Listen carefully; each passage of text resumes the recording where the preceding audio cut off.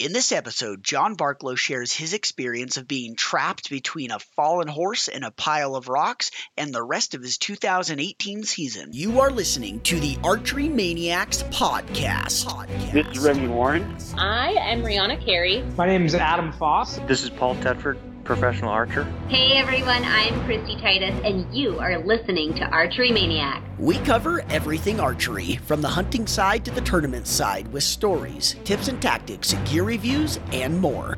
That helped my tuning game so much when I made sure that all my arrows were square. And I'm just staring into his eyes. Blood's dripping off of its tines. Mud is everywhere. The clarity these mavens offer is amazing. I'm just like Spider-Man, on this rock, just laying there. Belly crawling in there, and I can barely fit in there, and I can hear the cat growling at me. So I put my hand on his shoulder and pushed him, and we just ran at this elephant. All right, Archery Maniacs. Tonight on the podcast, I have John Barklow. Many of you might know him as the big game manager and designer, the mind behind some of the Sitka stuff that some of you might wear. However, he's just a down-to-earth guy that really loves to bow hunt, just like probably most of the listeners. So today, John and I are just going to talk a little bit about his 2018 season and how that turned out for him and everything along those lines. So it's been a while since John and I talked, so I'm really looking forward to this. So, John, welcome back on the podcast. Thanks for taking the time. Yeah, thanks, Zach. It has been a while, huh? Yeah. I know you reached out a little while ago, and I still had a few hunts in my season. I'm like, oh, man, I kind of want to put them off until the season's over so I can, because I wouldn't want to tell you, I'm going on this hunt. I don't know how it's going to turn out. So maybe in hindsight, I should have talked to you before I went on those hunts. But, no worries. No worries at all. So where did your 2018 season begin? Oh, geez. Well, so I got to tell you, 2018 was fairly unprecedented for me as far as hunts, diversity of hunts, number of hunts. Was real lucky. I literally started off my season, if you want to go all the way to the very beginning, going to Mexico in January just to shoot some pigs and get a new bow worked up and a bow and arrow combination. And started there. And then from there, I went to British Columbia on a bear hunt in May. Oh, that sounds awesome. That was on your pig hunt. You said you were working on a new bow workup. Did you have a whole total new bow, or were you working on a new arrow and broadhead combination? What were you working on? Yeah, so both, to be quite honest. So got an RX1 Ultra from Hoyt, and kind of wanted to work that up before the bear hunt. And, it's always nice to get a couple kills on a bow if you can before a bigger hunt, and just had that opportunity. But at the same time, I was switching arrows. I was switching spine of arrows. And then I'm kind of a broadhead fanatic. And even though I've got really good broadheads and have had really good results, I've always got to try like a couple new broadheads every year. Uh-huh. So, it's tough to do that where you and I live in the winter. So I felt that was a great opportunity to, it was after one of the trade shows, and I was already down in Vegas, so the flight wasn't, but a little bump over to Texas. And it was good to just get out and exercise the bow a little bit, see what those arrow broadhead combinations did and just see what the personality of the bow was, So it was good. Mm-hmm. It was fun. That's awesome. So what broadheads were you testing? I knew you were going to ask me that, and I'm trying to think back, and I want to tell you one of them, at the time I had not shot this broadhead, but it was the Rage Trypan was one of them. And, okay. That's a whole rabbit hole. Obviously we can go down fixed versus expandable. But that was one I wanted to try, and I had great results. But there was a fixed head, and I can't remember. I'm trying to think off the top of my head what that was. I've been shooting the original Ramcat for several years, which I don't know if you're familiar with that, but yeah. It's devastating. I've never had any issues with that as well. If there's a problem with the Ramcat, it's really more when you're practicing. because you pull them out of targets and the blade's loosen and you got to constantly be retightening them. Gotcha. I want to say it was a slick trick. I want to say it was one of the slick trick, Viper tricks or one of those. It was one of those that I was also trying out down there in Texas. Yeah. Yep. And then I'd switch from an FMJ, a 400 spine FMJ to a 340 axis. And, which was, I should have done that years ago, but not so much the arrow, but the spine. And, I've never looked back from that. So that was really good. Awesome. And how did your hog hunt turn out? Did you get a couple of them whacked? Yep. So I ended up, I shot one good sized hog. I shot 3 or 4 javelina spot and stalk. And then, kind of as a bonus, I ended up shooting a management whitetail down there as well. So it was a pretty good, I think it was a 4-day hunt. And, of course, when you're on a management hunt, all you see is like trophy deer stand in front of you. And, right. And if you've ever hunted Texas, those guys are like, oh no, you can shoot that deer. Well, and I'm like, I'm at least slightly wise enough to go, yeah, but how much is that deer? Because I knew the minimum amount of money I was paying for the hunt did not include this 175-inch whitetail. But it was super cool to see this thing. Absolutely super cool to see this thing. But yeah, no. So I was able to shoot a management whitetail down there. So it was good. That was the best January I'd ever had by far. I've hunted mule deer and coos before in January for a little bit here and there. Never to great success. So yeah, it's a good way to start the year. Yeah, hell yeah. So what were the results of your broadhead test, and which one did you end up taking on your bear hunt? So I tell you, the one I took on the bear hunt, I mean, I actually hunted all season with it. And we can get into that in a little bit, but I took the Trypan. Cool. And I tell you, that Rage Trypan is it's just devastating. I was telling somebody the other day, but I believe it's 5 or 6 bull elk. I either saw a shot this year or saw the result, like went on the blood trail. All shot with Trypans, and every one of them was just devastating. I mean, just absolutely crushed them. And so 1 or 2 might be a somewhat of a data point, but 6 mature bull elk killed with bows with that broadhead told me a lot. Yeah, it told me a lot. And the thing is, I know this is going to be published, seeing that we're on a podcast and recording, but in the past I wouldn't really talk a lot about expandable broadheads, and even right now I kind of feel almost embarrassed to talk about it, but they're getting so much better than they ever were. And, I shot the original Rage years ago. I shot the Almer. But I always run mechanical with fixed blade heads in my quiver.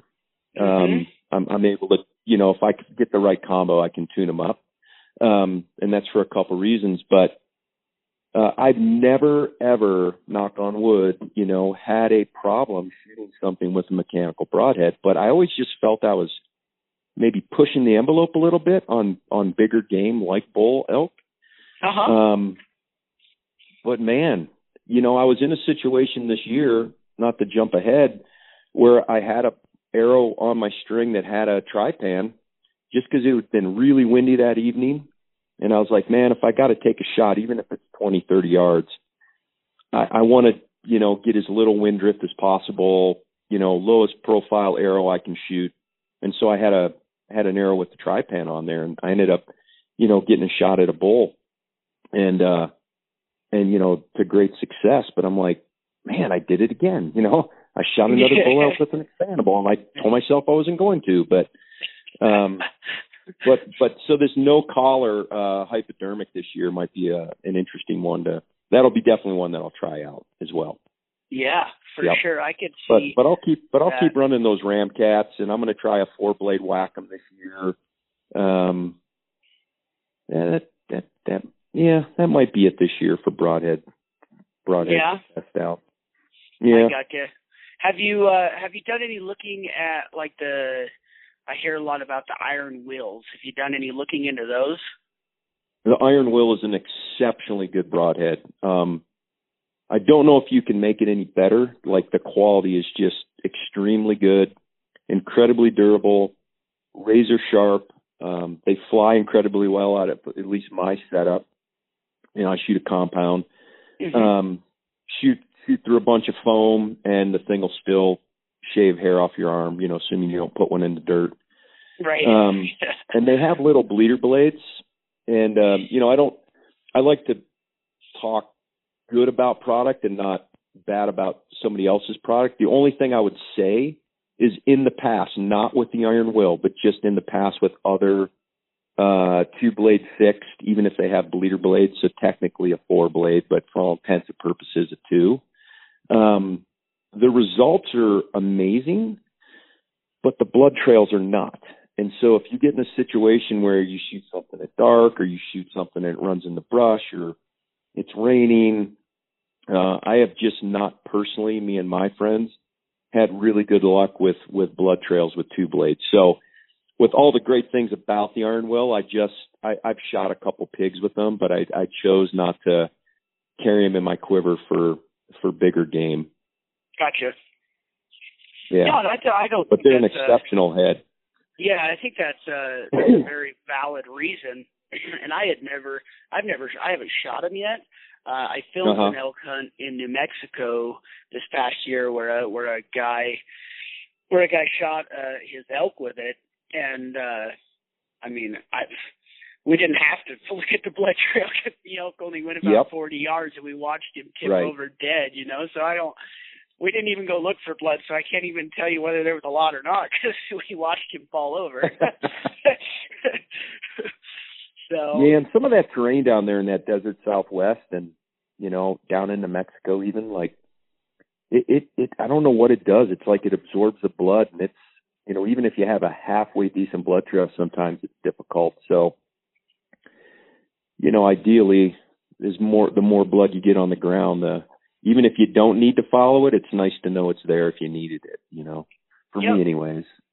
Yeah, no, I agree. I shot a deer in South Dakota this year. Well, 2 deer. One I never found. I honestly don't think he died. I got it all on film, and man, that thing jumped my string like you would not believe, and I hit him really high shoulder, and it was downhill quartering away, so he like dropped and started to turn, you know, and I hit him super high shoulder, and it came out in the meat of the neck. So there was almost no blood at all, and I don't even think he died. And then the last day of the hunt, I was still hunting through the timber, and I snuck into a bedded whitetail, and he stood up, and I shot him with a kill zone, NAP kill zone. You know, the 2-blade. It's very similar to a Rage. It just has a different locking system. And man, that thing, I drew back and I hit him quartering away, and it cut through 3 ribs on the entry and went all the way in and lodged into the other side. And it was like he took red paint and started spraying everything around there, you know. So I'm following this thing, and I just bebopping along, and I had heard him hit something hard. Well, I get down there, and there's a streak of blood on the ground. It's probably 12 to 14 inches wide, and it's probably, 10 yards long. And I don't know what he did, but he slid all the way around, and you see this rock, and there's this big old blood spot on it. He just dead centered that rock. Oh, wow. And then was dead on the other side. I've never seen anything like it. But man, like you say, that the conversation of solid or fixed, and then which one to be shooting, you could talk about that for probably a whole year and not have it all covered. Yeah. I think if I went after, definitely, I'm not saying I would, but if I ever could go after like Cape buffalo, Asiatic water buffalo, I would definitely consider shooting a solid 2-blade for sure, just to get that penetration. But I've shot American bison. I shot them with a 3-blade fixed, but yeah, no, there's definitely a place for them. But and that one in particular is an exceptionally good broadhead. I definitely recommend it to guys if they want to try it. You definitely should try it. I think you'll be impressed. Cool. So how did it do on your bear hunt? Did you get a chance to whack one and test it out on a bear too? Yeah, well, I tried. I ended up missing a bear at, I don't know, we'll call it 55, 56 yards on I think it was a 7-day hunt on day 6. And to this day, I have no idea why I shot low. And, it was a great stalk though. Me and bears actually get along real well. I have lots of opportunities. I forget how many stalks I had, blown stalks that week, but I'll bet you, I want to say it was, I probably have it written down somewhere, but I want to say I had 9 stalks in 6 days on bears over 6 feet, Dang. And, I don't know. I don't know what I did, that's archery. I mean, all the practice and everything, it comes down to that. But it was good because what that did, that miss, and I'm not afraid to, I guess I'm not ashamed to talk about it, but that miss, what it did is it refocused me to kind of double down my efforts for the summer to get ready for the fall, because, I mean, believe me, I wanted to kill that bear, but if that was a bull elk and I'd missed him, I'd have been devastated for the rest of the year, Yeah. So it was good to help me kind of refocus and go, all right, maybe my form isn't as good as I thought. Maybe my tune on the setup isn't as good as I think it is. And, so then I went into summer kind of just more determined than ever to get better. That's cool. Yeah. It's interesting how an occurrence or something like that, happening that is along those lines will make a guy step back and be like, well, I better do X before, September or whatever else. Cause I don't want that to happen on, my big deer or elk or whatever else. And I had a few like that this year. And it wasn't really individual. It was kind of the season as a whole where I wasn't overly impressed with how I shot or how my arrow and broadhead combos all worked together. And I don't blame that on the broadhead company. I don't blame it on anyone because I love the broadheads that I shot several different ones this year and I love all of them. I just don't think that I was shooting as good as I should have been. And I don't think that my bow was quite tuned as well as it needed to be shooting the broadheads the way I expected it to. And, you were talking about your bear hunt kind of kicked you in over the summer. Well, my season kind of kicked me in since January or since December 9th, I've shot my bow every day except for one day. And I had a couple other days that I haven't shot. And the only reason I didn't, my son was born and we stayed the night at the hospital. So I'd say that's a good reason, Zach, not to shoot your bow. My bow was, I think they'd frown on me trying to shoot it at the hospital, but I did take my right release with me and I practiced that while I was in the hospital. Now that's dedication right there. That's awesome. Well, I've only had, and then I went and filmed a waterfowl hunt and I brought my right release there. So in the last almost 2 months, I've had one day where I didn't pick up either the right release or the bow and do something with it. Yeah. Because I just wasn't overly impressed with how I performed last year, and the only way I know how to change that is by working harder. So that's the thing about archery that keeps me engaged. Yeah. Exactly. Well, you'll never master archery, and then you take the bow out in the field and try to, hunt down, stalk, a wily critter. I mean, it's an awesome pursuit, right? It's one I'll do the rest of my life, but I don't, I'll never master it. Yeah. But it gives me something to keep working on. Yeah, for sure. I agree with you wholeheartedly. There's always a next level to archery and bow hunting. No matter what, even if you look out there in the same basin that you've hunted 20 other times and that deer is laying in the exact same spot as he was last time you blew that stock up, there's something that's going to be different. You know, whether the wind is blowing in a different direction, the temperature is different, the thermals are acting differently. You know, something about that is going to make it to where you have to do something different to get over there. And that's what keeps it so interesting, you know? Yeah, no, it's definitely not the same thing every time. That's for doggone sure. Which is great, because I have a really strong track record of getting sick of things quickly. When they get too easy, I'm just like, had enough. And archery and bow hunting just doesn't do that. It's awesome. So, yeah, no, for me too. So with your, you know, you'd mentioned how you're kind of kicked you into wanting to practice harder and things like that over the summer.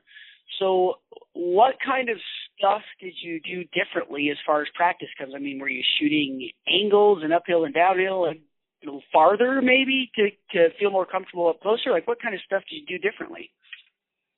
Yeah, so I would say all the above. I always, you know, once I can get outside, I try to always shoot at a 3D target and not, you know, a block, unless I'm trying to like tune a broadhead or something like that.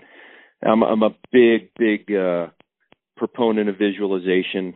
But I was just telling a new guy that showed up at work the other day. We've been working together. You know, and maybe I shouldn't say this because everybody's going to go there now, but in the summertime, I'll just throw a couple 3D targets in my truck, you know, it gets light early, and I'll drive to the local ski hill, which is Forest Service, you know, it's open to the public in the summer, and I'll set up different targets in different little valleys and things. And so I'm a big proponent of that visualization, but not shooting, you know, flat ground, shooting uphill, downhill, side hill, kneeling, sitting, and just trying to like go through those scenarios and those shot processes, but then also spend a couple days a week or a couple mornings a week, you know, shooting it on flat ground at more of a static range, still at a 3D animal, but just trying to make sure that my form's not breaking down. I'm not getting lazy. I've been a huge proponent for a long time, but just in the last, probably going on 2 years now, I've been shooting a tension activated release. The one that John Dudley puts out, the Silverback. Years ago, I shot one that was an index finger from Carter called a backstrap. So it was same type of tension activated thing. But you know, I started using that as a training tool, and I've actually hunted with it the last 2 years. But what it does is it makes me commit to the shot. I can't break down, my form can't collapse, or I literally can't shoot the bow. Right. And so it's been a really, you know, I'll tell anybody you got to commit at least 3 months to learn it, because you're going to get worse before you get better. But for me, it's just to get out there sometimes and just get some reps in, just thinking about my form, and then again go back out into those field type conditions and just, okay, what about the scenario? Like, I guarantee you, I can't tell you how many times I've reshot, so to speak, or set that bear shot up that I missed. Like, how many times I set that up and shot it again, just to try to recreate that and go, what could I have done wrong? Like, what could I have done better? You know, those kind of probably obsessive things that a lot of bow hunters and archery folks are probably into. You know, we're a little bit obsessive about our equipment and shooting, but I think I don't know. That's what I like about it, though. But I agree, and then I shot a couple of those total archery challenges this summer, and I don't know if you've ever shot one, but man, they are fun. They are so much fun, aren't they? Yeah, I shot South Dakota last year, and I'm planning on having a booth at Utah this year and a booth at PA this year, and then shooting South Dakota as well.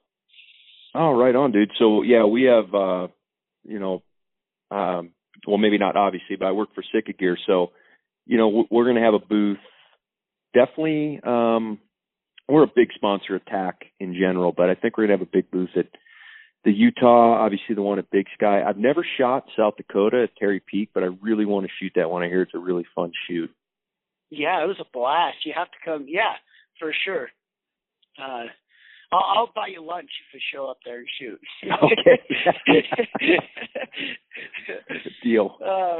No, it's a blast. I had my wife and my son there last year. This year we'll have 2 sons, obviously, but we went there, and the first day it hailed on us. My son and I were out there shooting with a group of guys, and it hailed like crazy.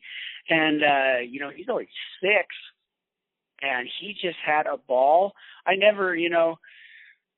always knew that he kind of liked archery, but I didn't ever want to push it, because I don't. Yeah. He's so young. I don't want to make it work and make him not like it. And I'm not kidding you, John. We'd get done shooting. You know how long the course is. It takes 4 or 5 hours. Oh, and, yeah. We'd get done shooting. Yeah, can we go over to the practice range and shoot some more? I'm thinking, holy hell! I'm like, yeah, buddy, let's go shoot some more. And got a lifelong archery hunter on your hands. Oh man, we'd be standing out there in the pouring rain and let's go find your arrows. That's awesome. I wish I'd have started that young. Oh yeah, you and me both, because I didn't either. No one in my family does anything with archery, so it's something that I pushed my parents enough that I finally got them to sign me up for 4-H archery, and that's actually what got me started. So. Right. Yeah. Yeah. But that's an excellent thing to do in the summertime, to make sure of a lot of things. That's going to tell you if your sight marks are on. That's going to tell you if your third axis in your bow is on. That's going to tell you if you're holding consistently when you're standing on a side hill. Just like you're saying, that's going to tell you if your shot's breaking down. If you have your front shoulders breaking down into your neck. Those are just. I don't know of any other shoot that you could go shoot more real life shots than those type of those shoots. They're a ton of fun. So much fun. They're a ton of fun, and they're challenging. I mean, yep. Don't expect to necessarily come back with all the arrows you left with. It's hilarious at some of those targets you see just the carnage. At the end of a day, and there's like arrow shafts just like busted everywhere, Yeah, exactly. Like I tell you what, before season starts, buy stock in arrow companies and then sell it after summer, after the Total Archery Challenges. You probably make great money. I don't know if PAC has an official arrow sponsor, but if not, they should. Maybe selling they should start arrows and designing them. Yeah, for sure. The Total Archery Challenge arrow that never breaks. Yep.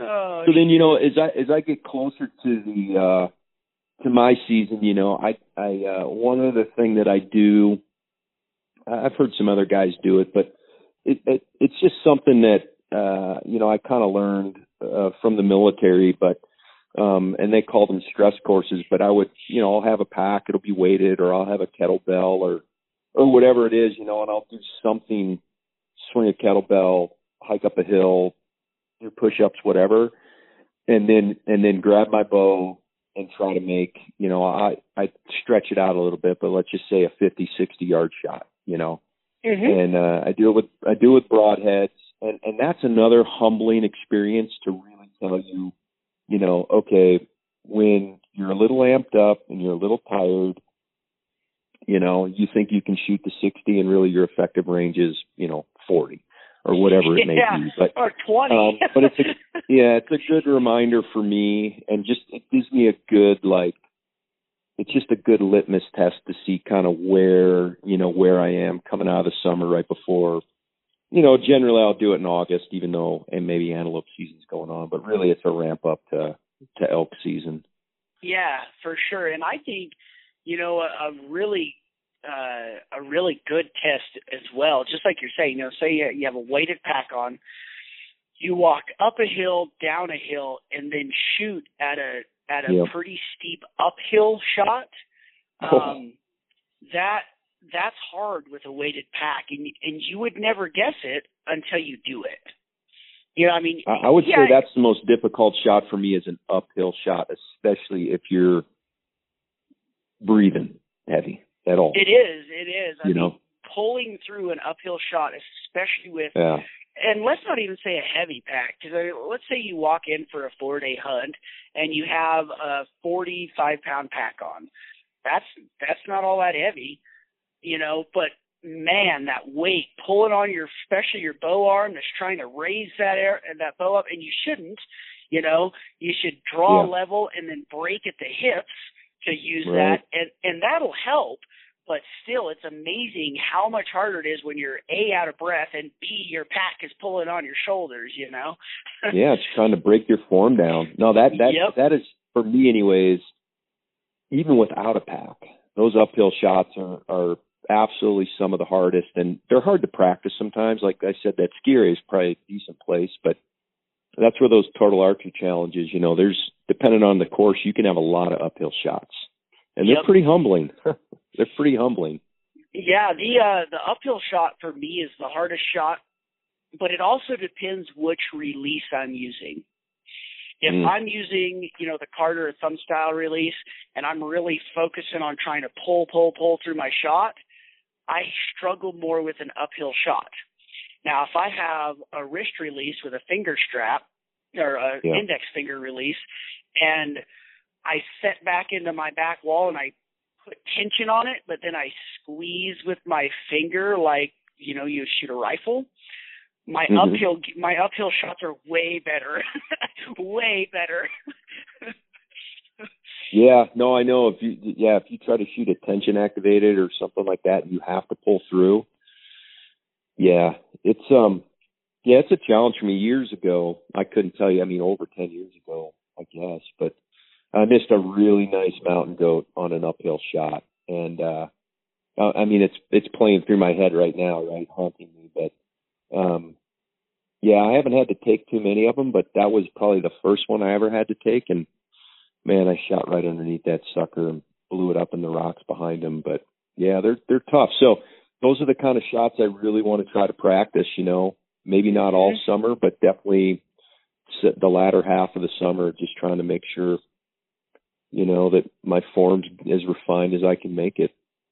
Yeah, absolutely. And before we move on, the last thing I want to say about shooting up hills is the importance of drawing level and then bending at the waist. Oh, and it's everything. Shooting, it's everything, because if you try to raise your bow arm and shoot, before you even get to your shot, your shoulder's already in your neck, so you're shooting with, technically, you may feel like you made it to your draw stop, but you're not putting as much pressure on your draw stop as you would on flat ground. Yeah. That's why tension activated is so hard. But by not putting as much pressure, you therefore aren't putting as much basically into your arrow, so you're shooting low. And you know, people are like, man, I'm just shooting low, and probably that could be a main cause as to why you're shooting low. Yeah, and I could almost guarantee you that's at least one of the reasons why I missed that mountain goat that, you know, years ago. Well, you don't think about it. You're not like, okay, there's a deer up there. Let me draw level and then I'll raise up to him with my hips or my waist. You don't think about that, you know? Yeah. Even shooting out of a tree stand, now I know to think about it, but even shooting out of a tree stand, you know, draw level, bend at the waist, and then everything's kind of squared up like it should be. Yeah, exactly. It's for the high country guys, it's the exact same way when you're shooting in the high country. You draw level and bend at the waist uphill or downhill. But you had mentioned shooting sometimes with your broadheads. When you're practicing in the summer, how much of your practice is with your broadheads? So once I get my, so come spring here, I'll figure out whatever combo I'm going to shoot. I'll go and validate it, and I'll shoot at a bunch of block targets, because 3D targets are kind of a little more expensive to chew through. And then what I'll do is throughout the summer I'll have block targets, and they'll be sitting next to, either front or back of these 3D targets. Mm-hmm. Ideally I'd like to try to get my tune to where my broadheads and field tips fly as close together as possible. ultimately I only care about the broadheads, but I will go and then shoot a couple broadhead arrows every practice session, along with obviously more field tips. So I may shoot, 4 field tips and then 2 broadheads, and I'll shoot the broadheads at the block targets. Gotcha. And I'll do that. So for me, anyways, what I've found is, I can go set up a bow real quick and go out in the yard and tune the 50 with broadheads and think everything's good. And then 3 days later, you go back and it's a little off, and it's just 3 days later, it's a little off. And so it takes me a while to just kind of circle the drain, or whatever term you want to use, to kind of just keep zeroing in and just refining that tune. One day my form might be awesome and everything's hitting, exactly the way it should. And then the next day, not so much. So, I like to definitely spend a couple weeks kind of not pressure myself to get my broadheads tuned.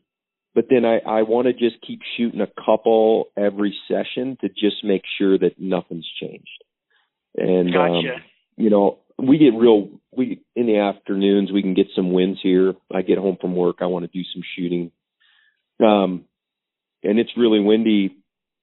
And I'm like, yeah, I think this is the perfect time to go out and shoot a couple broadheads and just see what the personality of this setup is, and, a high wind coming from left to right or right to left, or just so I can kind of get a feel of the setup. So I actually shoot broadheads a lot. When I lived in Alaska, I almost exclusively shot broadheads all summer and fall. But I don't do that so much anymore, but yeah.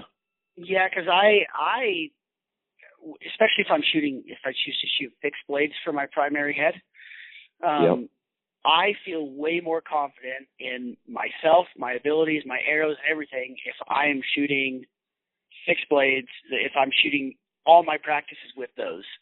I have, I'll just have a few that the blades are dull or whatever, who cares? Right. I'm just shooting them at the target anyways, and I'll just go out and you're right, man. It tears the shit out of everything that you have, but confidence is king, Oh, well, it's everything, honestly. I mean, even if you don't have a great tune, but everything's kind of coming together for you and you're confident in your setup, like, you're going to be, the chances of you being successful are pretty good.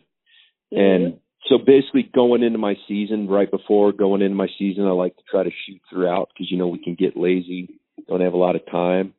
That's when I start shooting my broadheads at the 3D targets. And just that, whatever it is, that couple months, I'll end up chewing the cores out and then I'll have to go replace the core. But if I started shooting broadheads at those 3D animals early on, I'd be replacing cores, more often than I could probably afford. So, but again, it's that visualization. It's like, not that, I'm not condoning long shots, but it's like, okay, 80-yard shot at the antelope target with the broadhead arrow combo you're going to shoot.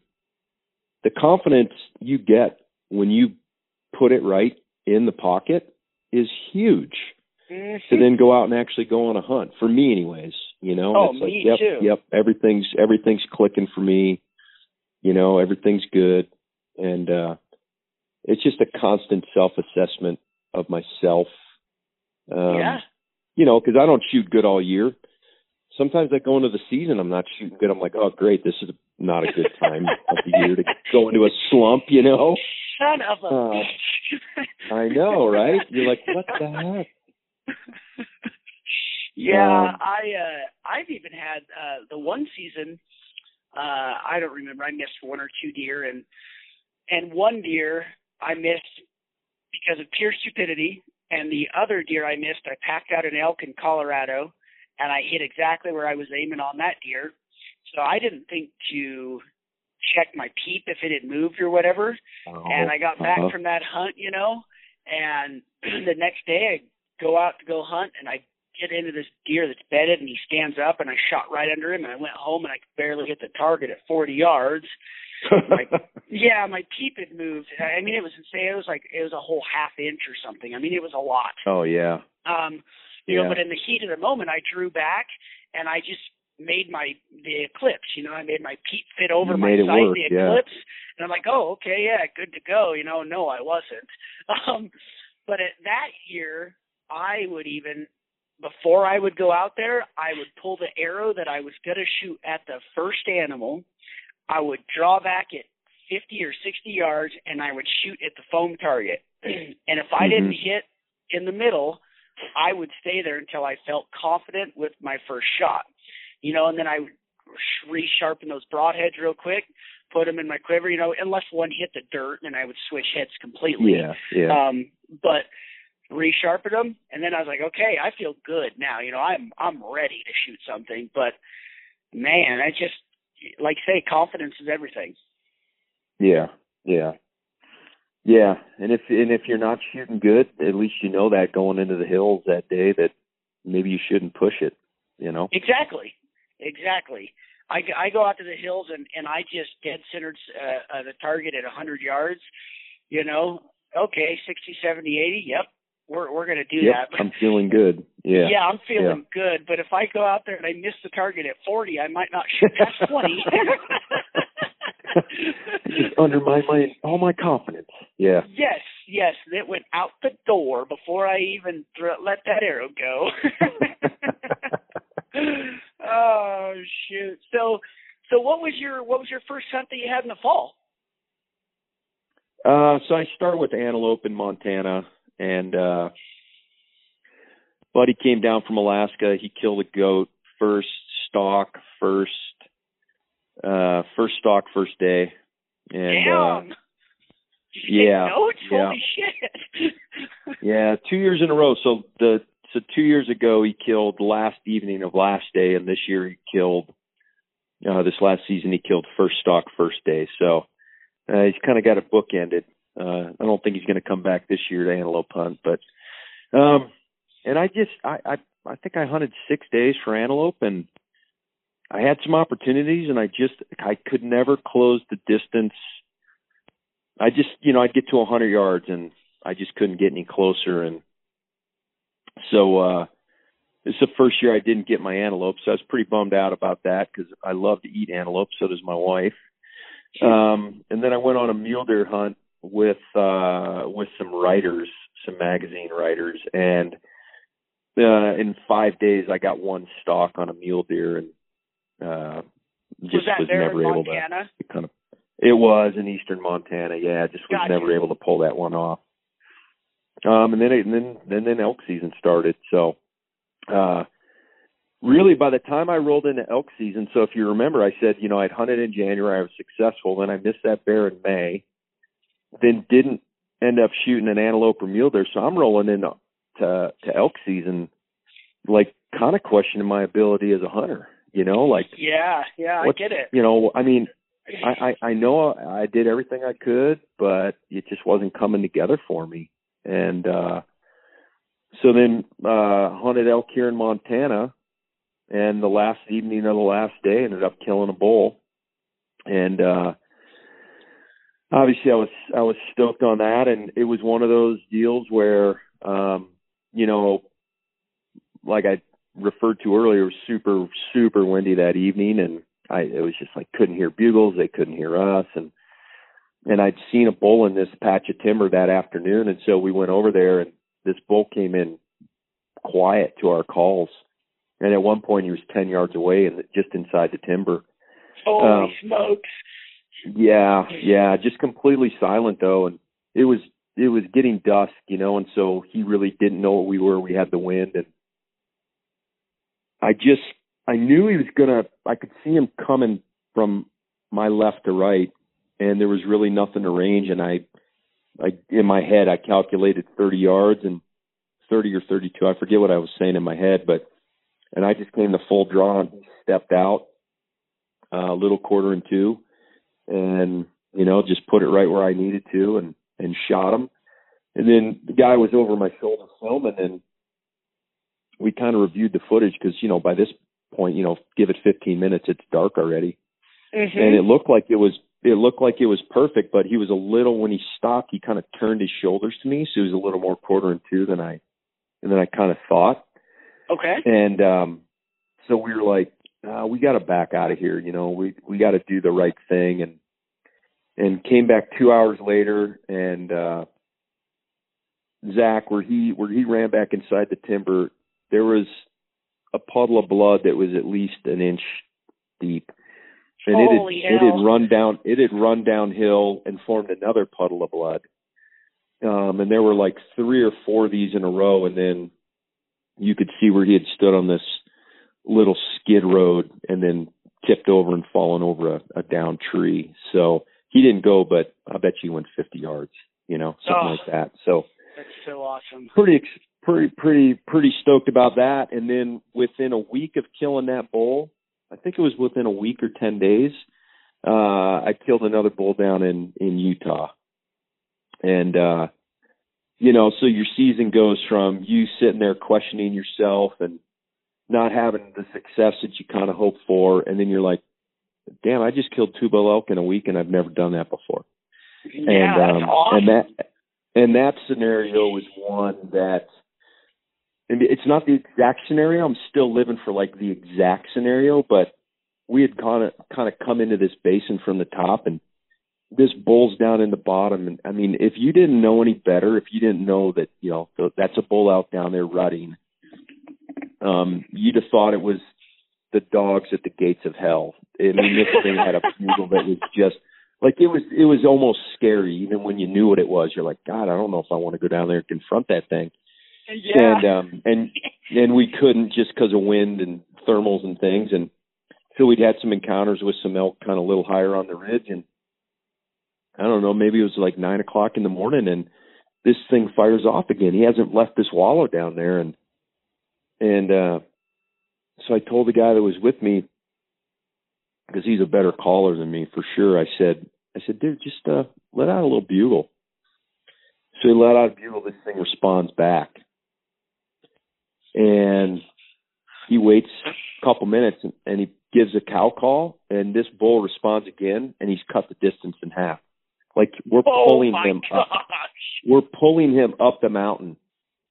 And, you know, I had a guy, a really good hunter and a friend of mine. He told me years ago about archery hunting in general, but especially archery hunting elk. He goes, it's really, the success is going to come down to split seconds, and it's all about you doing everything you can to prepare for that, but you have to react. Like, you can't overthink it. And this thing is like, I don't know if he was running up the mountain, but he was closing the distance fast. And we're looking around, and I'm standing on the trail, and it just kind of funnels, like he's going to come up and funnel right to me.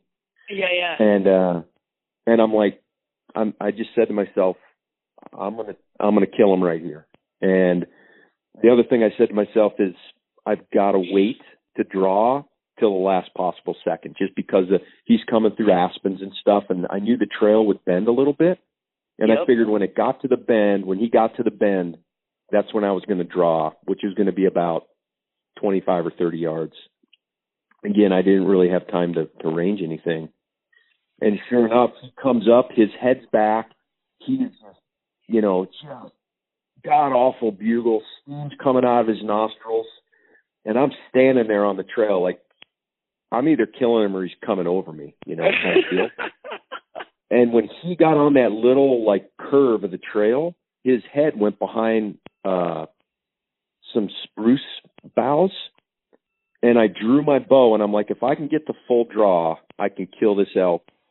And I drew when his head was behind there, and I don't know if he heard me or saw me, but he couldn't see me because when he stopped, his head was behind those boughs, and I'm at full draw, and I'm like, he's dead. And I shot him. And I think he went about 37 yards. And so it was weird because both of those scenarios were like right about 30 yards, a little bit 1/4 and I didn't have time to range. But the results were the same. So yeah, I was stoked. I'd never had that kind of elk success before. Oh man, that is so cool to hear, especially with somebody, you know, that is out there putting in the time and the work and the effort. It's really interesting too, because you had 2 quartering shots on elk, mm-hmm. which is an extremely controversial shot. You know, it's not ideal. And you know, honestly, I don't know. Like, I shot mine quartering too this year, and he ran down the hill, and I think the only reason he made it so far is because it was such a steep hill, and he was just going downhill. Because he went downhill, yeah. Exactly. Yep. Gravity did the work. Yeah, and he still didn't even go that far. He probably only went 80 to 100 yards, you know? Yeah. Well, I've said this before, and I don't know if it's controversial because, quite frankly, I don't read any comments or anything like that from from anything. But I don't know what that says about me. But all I would say is, all I would say is if you do your practice and you're confident and you're shooting the right setup, that, the animal to me is, I respect that animal, and I wanted to make a clean, quick kill. But also, this is the real world, and so you're not going to get every shot where the animal is standing completely broadside, dead still, right? And so the only comment I make is you need to take the first best ethical shot you get. Hopefully that's broadside. It'd be great if it was a little quartering away, but if it's a literal quartering too, and it's well within your effective range, and you know where you can put the arrow, and you know where you can put it there, and you know where to put it, you need to take that shot. And the dirty little secret is some of the most successful elk hunters that have been hunting probably by themselves for 20 years and never talked about it have been shooting elk frontal with great success, right? And again, I'm not promoting that and telling other people they should do it. Everybody needs to make their own assessment. But if it's well within your abilities and you're shooting the right setup, you should take the first best ethical shot you get. Yeah, and not only that, I think I think people got to realize too, especially if you're hunting elk solo, you're the caller. They're going to come into that call walking towards you. They're coming to you. Yep. They're coming right to you. Yeah, exactly. So it's kind of, if you know where, just like you said, if you know where to put the arrow, that's an extremely effective shot. Oh, it's devastating. I saw one this year. This bull came up the mountain completely silent, 15 yards. Guy shot it frontal. And the elk was dead on its feet. It went 50 yards, to your point earlier. It went 50 yards, and the only reason it did, because it went downhill. And when we opened up that elk, there was definitely blood on the ground. The damage that arrow had done running stem to stern on that thing was unbelievable. It was just unbelievable. That animal was not walking away from that shot, And, so I think, everybody's got to figure that out for themselves. But in my mind, my opinion, I would much rather shoot that elk that comes into my call frontal at 10 or 20 yards than try to snap shoot as he decides to whirl and run away because he knows something isn't right. Yeah. Like, to me, that's a far lower odd shot than me having that bull come in. I'm at full draw. He's standing there, and I'm putting the pin welded right in the center of his chest. Like, that's a high odd shot for me. I'm not real good at taking snapshots as they whirl to run out of there at 60 miles an hour, So everybody's got to figure it out. The amount of deflection and everything along those lines that happens to your arrow when an animal whirls, and the loss of energy and momentum and kinetic energy that it loses when that animal's whirling is insane. Yeah. No, I agree. And they're big critters, Yeah, they are. You want to get a good shot on them. Yeah, 100%. So, would you have any hunts after Utah? Yeah, so I had one more hunt. When you and I were kind of going back and forth. I'm like, oh man, I really want to get this last hunt under my belt because I wanted to tell you all about my adventure. I had all kinds of high hopes. I was going to come and tell you about, this big Canadian bull moose I shot and a mountain caribou and And I don't have any of those stories to tell you, but I did fly into northern British Columbia and hunted with Dustin Rowe, backcountry BC and beyond. He's one of our athletes and a great guy, and he just bought this area a couple of years ago. And so anyways, the idea was we were going to fly in, we were going to be the last clients in camp, and he's got a series of camps. And then we were essentially going to hunt for 12 days while we were, shutting down the cabins, and we were going to trail all these horses out, right, all the way back to the trailhead. So grand adventure. That sounds so cool. Oh, dude, it was an amazing adventure. It was an amazing adventure. Kind of the one, the one problem was the moose rut probably ended 2 or 3 days before we got there. Oh, gotcha. Yeah, there were 4 of us in camp, and 2 guys did end up killing bulls. I, after 12 days and best I could figure 120 miles in the saddle, never saw a bull moose. I never saw a bull moose. We did ride up super cool, though. We rode up kind of away from the trailheads. Like I said, we're going to trail out. We rode a day and a half away from the trailhead up into the mountains on this big plateau. It's full on winter up there already in the middle of October. Because the mountain caribou were rutting up there, and my hunting partner was able to kill a really big mountain caribou with a rifle, and I'd never been around those animals, and man, they're incredible. I mean, a mountain caribou was, for whatever reason, at the top of my bucket list for hunts. I'd love to kill like a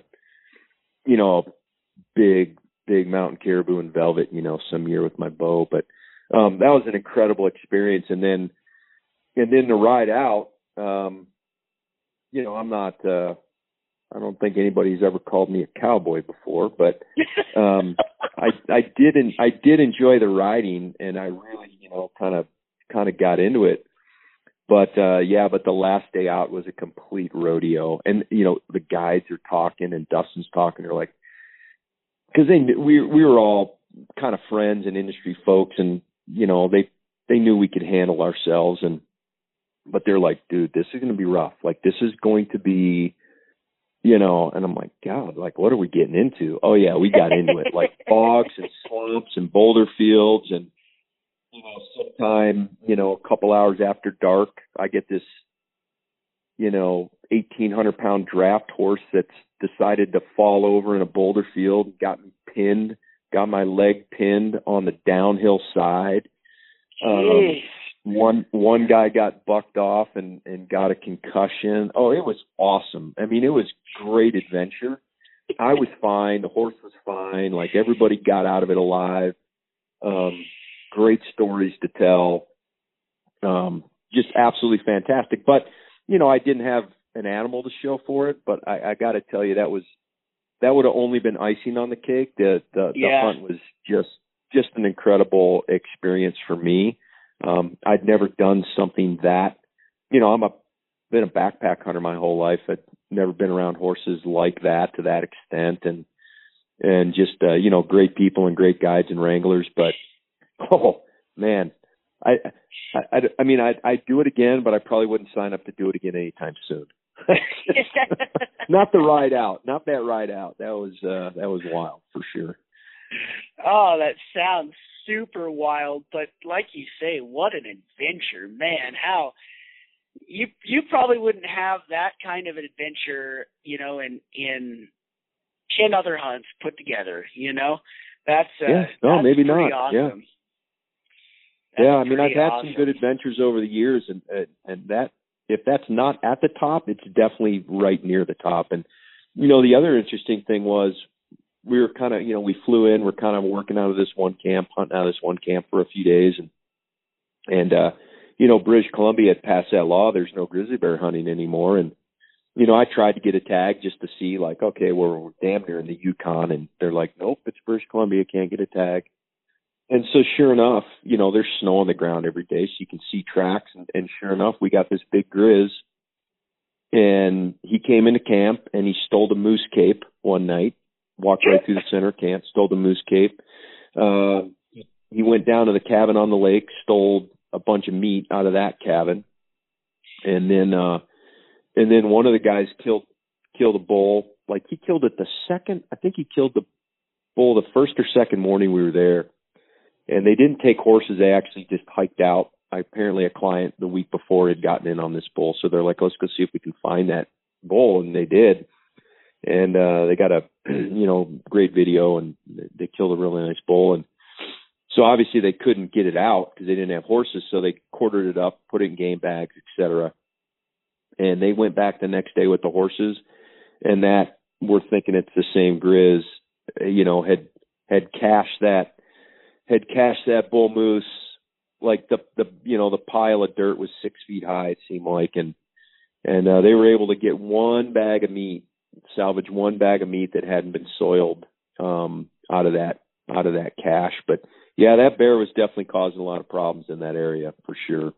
And then we just kind of rode away from him and never had an issue again. But he was definitely claiming his territory, no doubt. Yeah, it sounds like it. That's, as you know, hunting in country like that where there are bears, man, that adds a whole different aspect to your hunt, doesn't it? Yeah, no, for sure.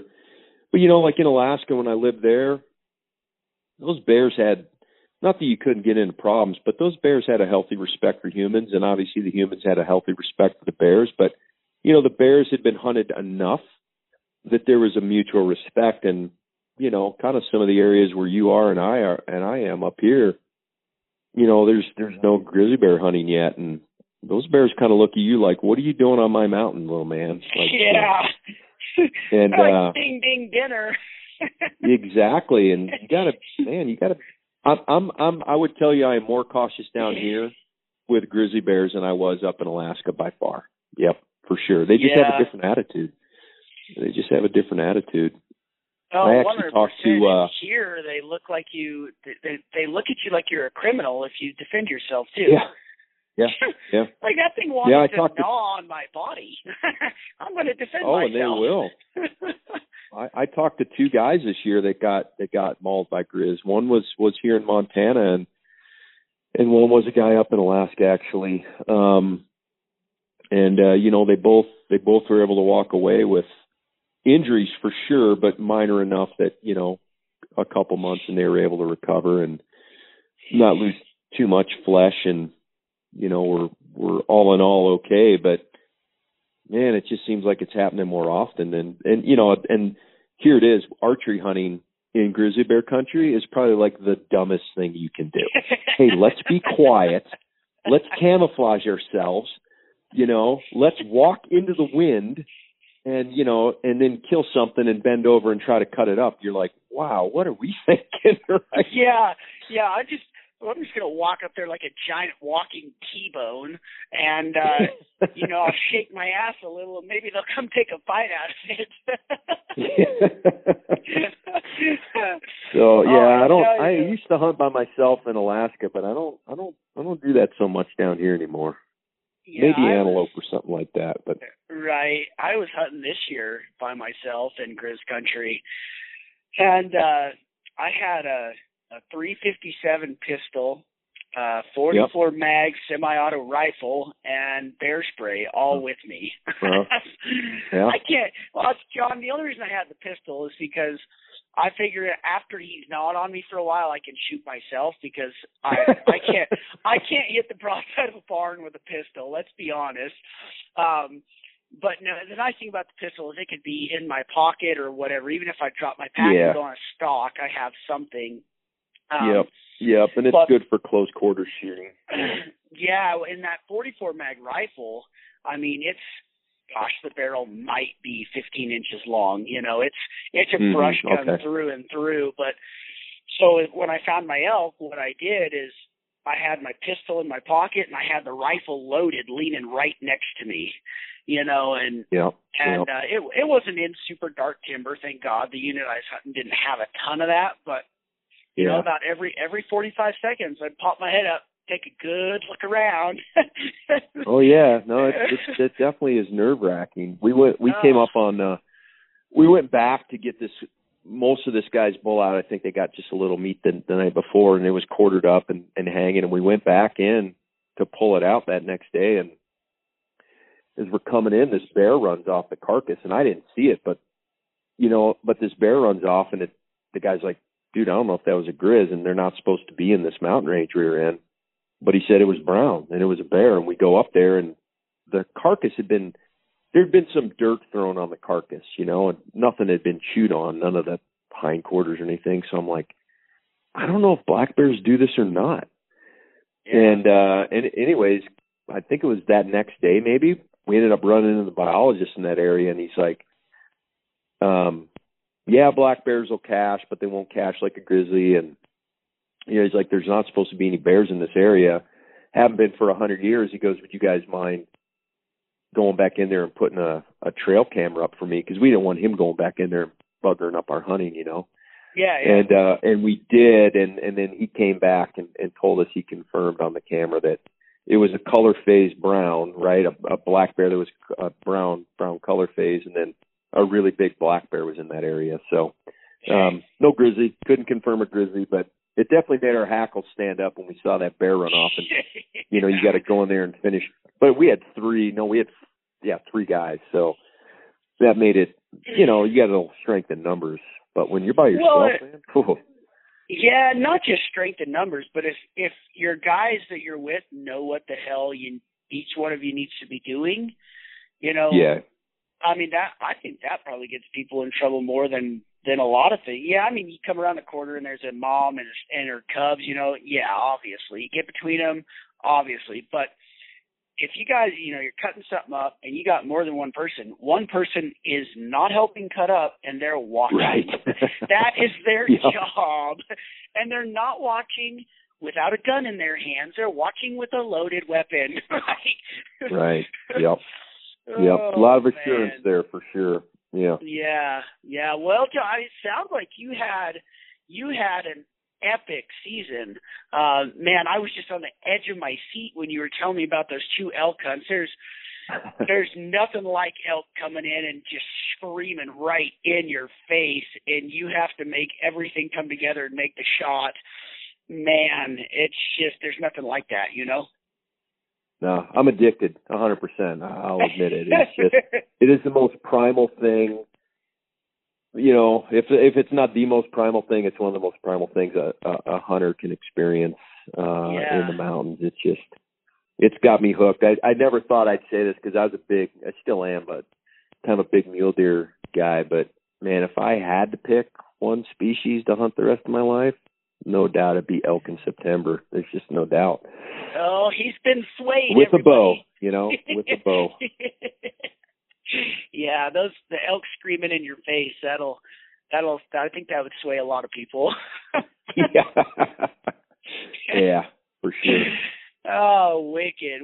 So, if with your hunting, whether it be this year or not, what is one situation when you're in the outdoors or hunting that just absolutely makes your skin crawl?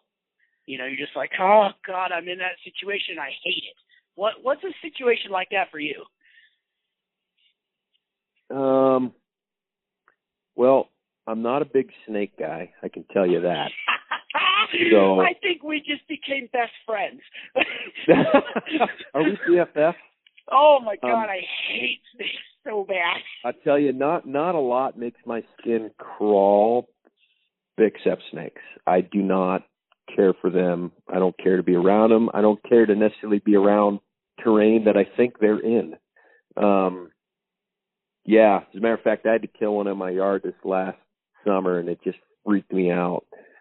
And, a lot of times where I elk hunt, at least in Montana, I don't normally kind of encounter them or think encounter them, but definitely during antelope season, it's right.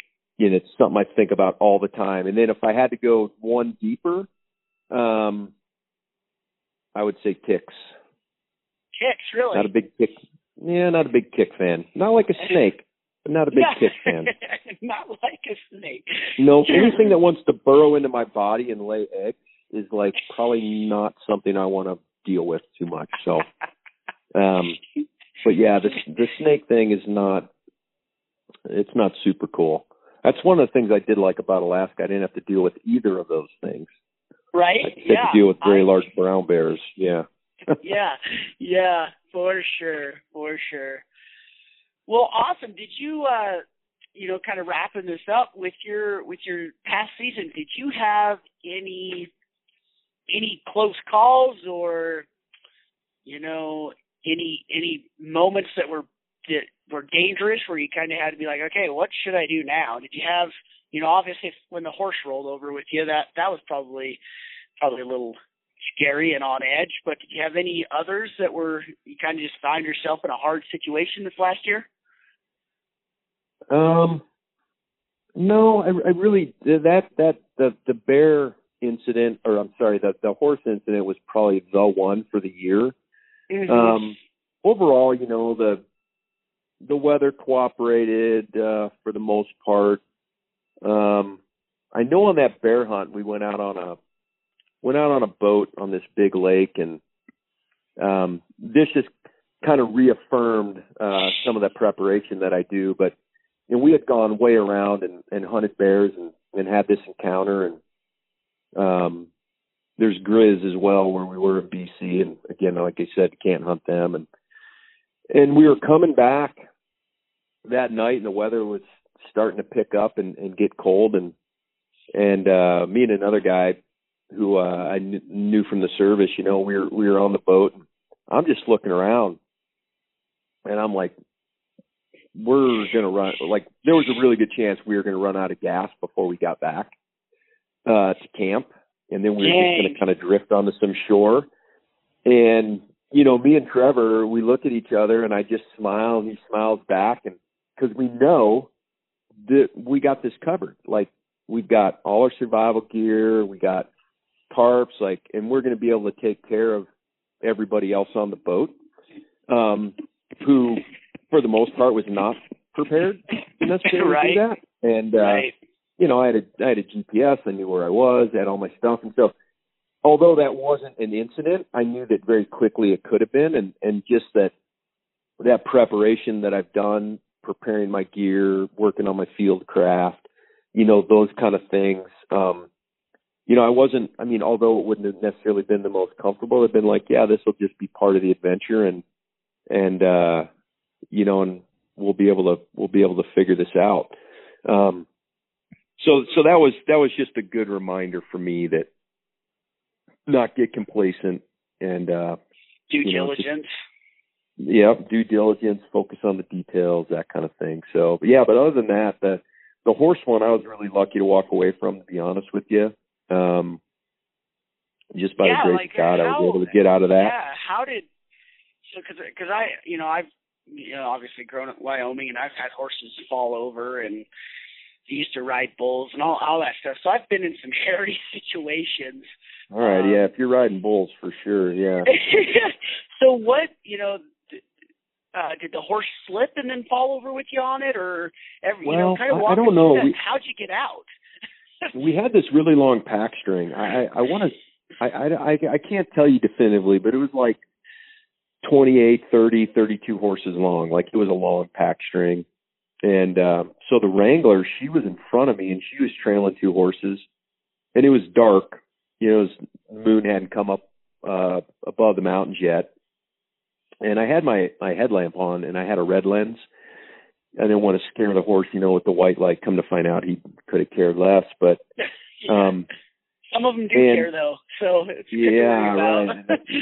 So she's in front of me, and all of a sudden, I kind of hear her just scream. And I hear this, you hear horses' hooves on rocks, et cetera, that kind of deal. And the next thing I know, my horse is kind of falling out from under me. And come to find out, we're going through this kind of side hilling across this big boulder field.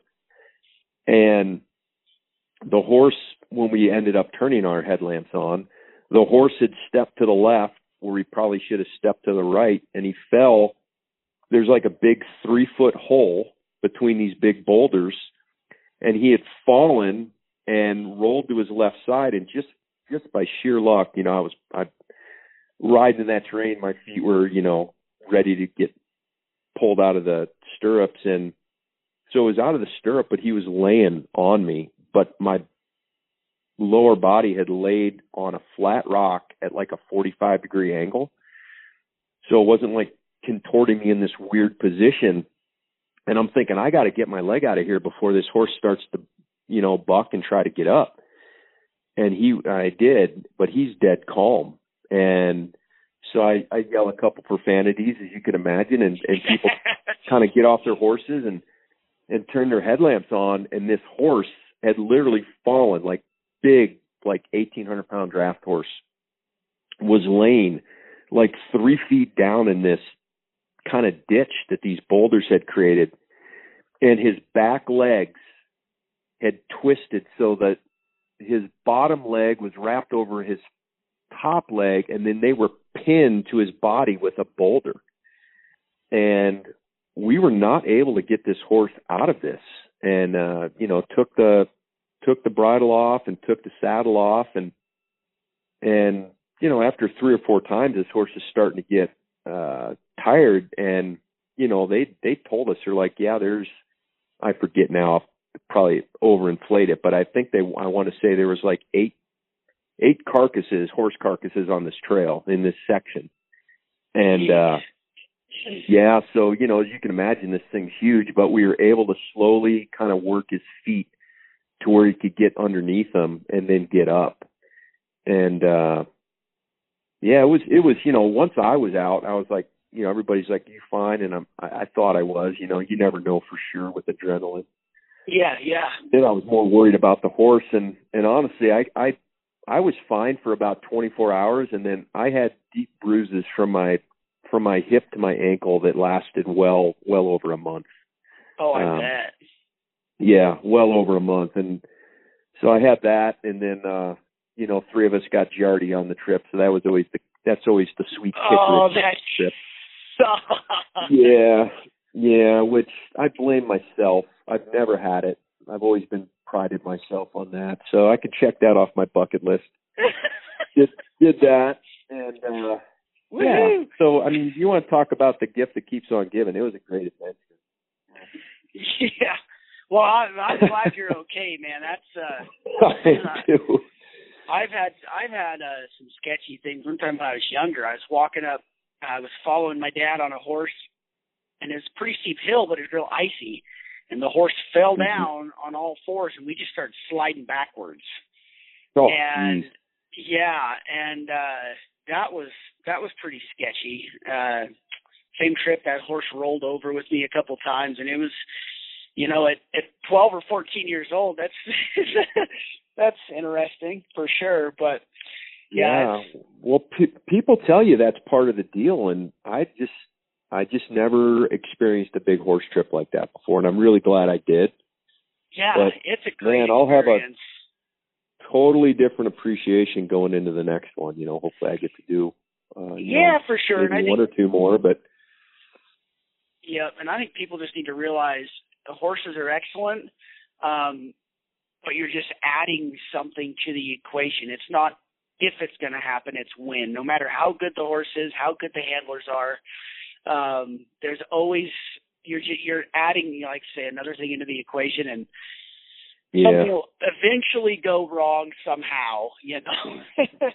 Yeah, and these horses were excellent. You know, they'd been in there all season, and the wranglers were amazing, and the guides. But I mean, the terrain we were going through, you know, for me anyways, it was graduate level riding. There's no doubt about that. And but that just added to the adventure. Oh, hell yes. That makes the adventure way better. I mean, if you can walk down the trail, are you going to walk down one that's got a sheer cliff drop off on one side and a cliff on the other? Or are you going to walk out through the middle of the prairie? I would choose the cliff. Yep. Oh, sweet. Well, John, I've had an absolute blast, and I just enjoy chatting with you. You know, I think we're pretty like-minded, and I think we find adventure in very similar things. So I just love chatting with you and having you on the podcast, and hopefully we can have you back on and sometime. Yeah, no, I appreciate the time to talk. We should make it sooner than this last time, right? It's been too long. Yeah, for sure. It was gosh, I don't know, it was almost 2 years, wasn't it? A year at least. I think so, Zach. Yeah, it's been too damn long. So, yeah, let's do it again. Let's maybe after spring season or something, we can get back on and talk about some more adventures. Sounds excellent. Thank you for tuning into the show. It means a lot to us. But seriously, though, I really appreciate your ear. And it would mean the world to me if you would rate our podcast. If you didn't like it, 1 star it. But if you did, a 5 is even better. Don't forget to comment, like, share, and hit that subscribe button. Thanks again for tuning into the show. Some other podcasts that you should definitely check out are Eastman Elevated with Bride and Barney, and Hunt Harvest Health with Ryan and Hillary Lampers. And a special thanks to Maven Optics, Six Sight Gear, Dark Energy Tech, Shield Mountain Outdoors, The Outdoor Insiders, Iron Mind Hunting, Valkyrie Archery, and Gannett Ridge Sporting Equipment.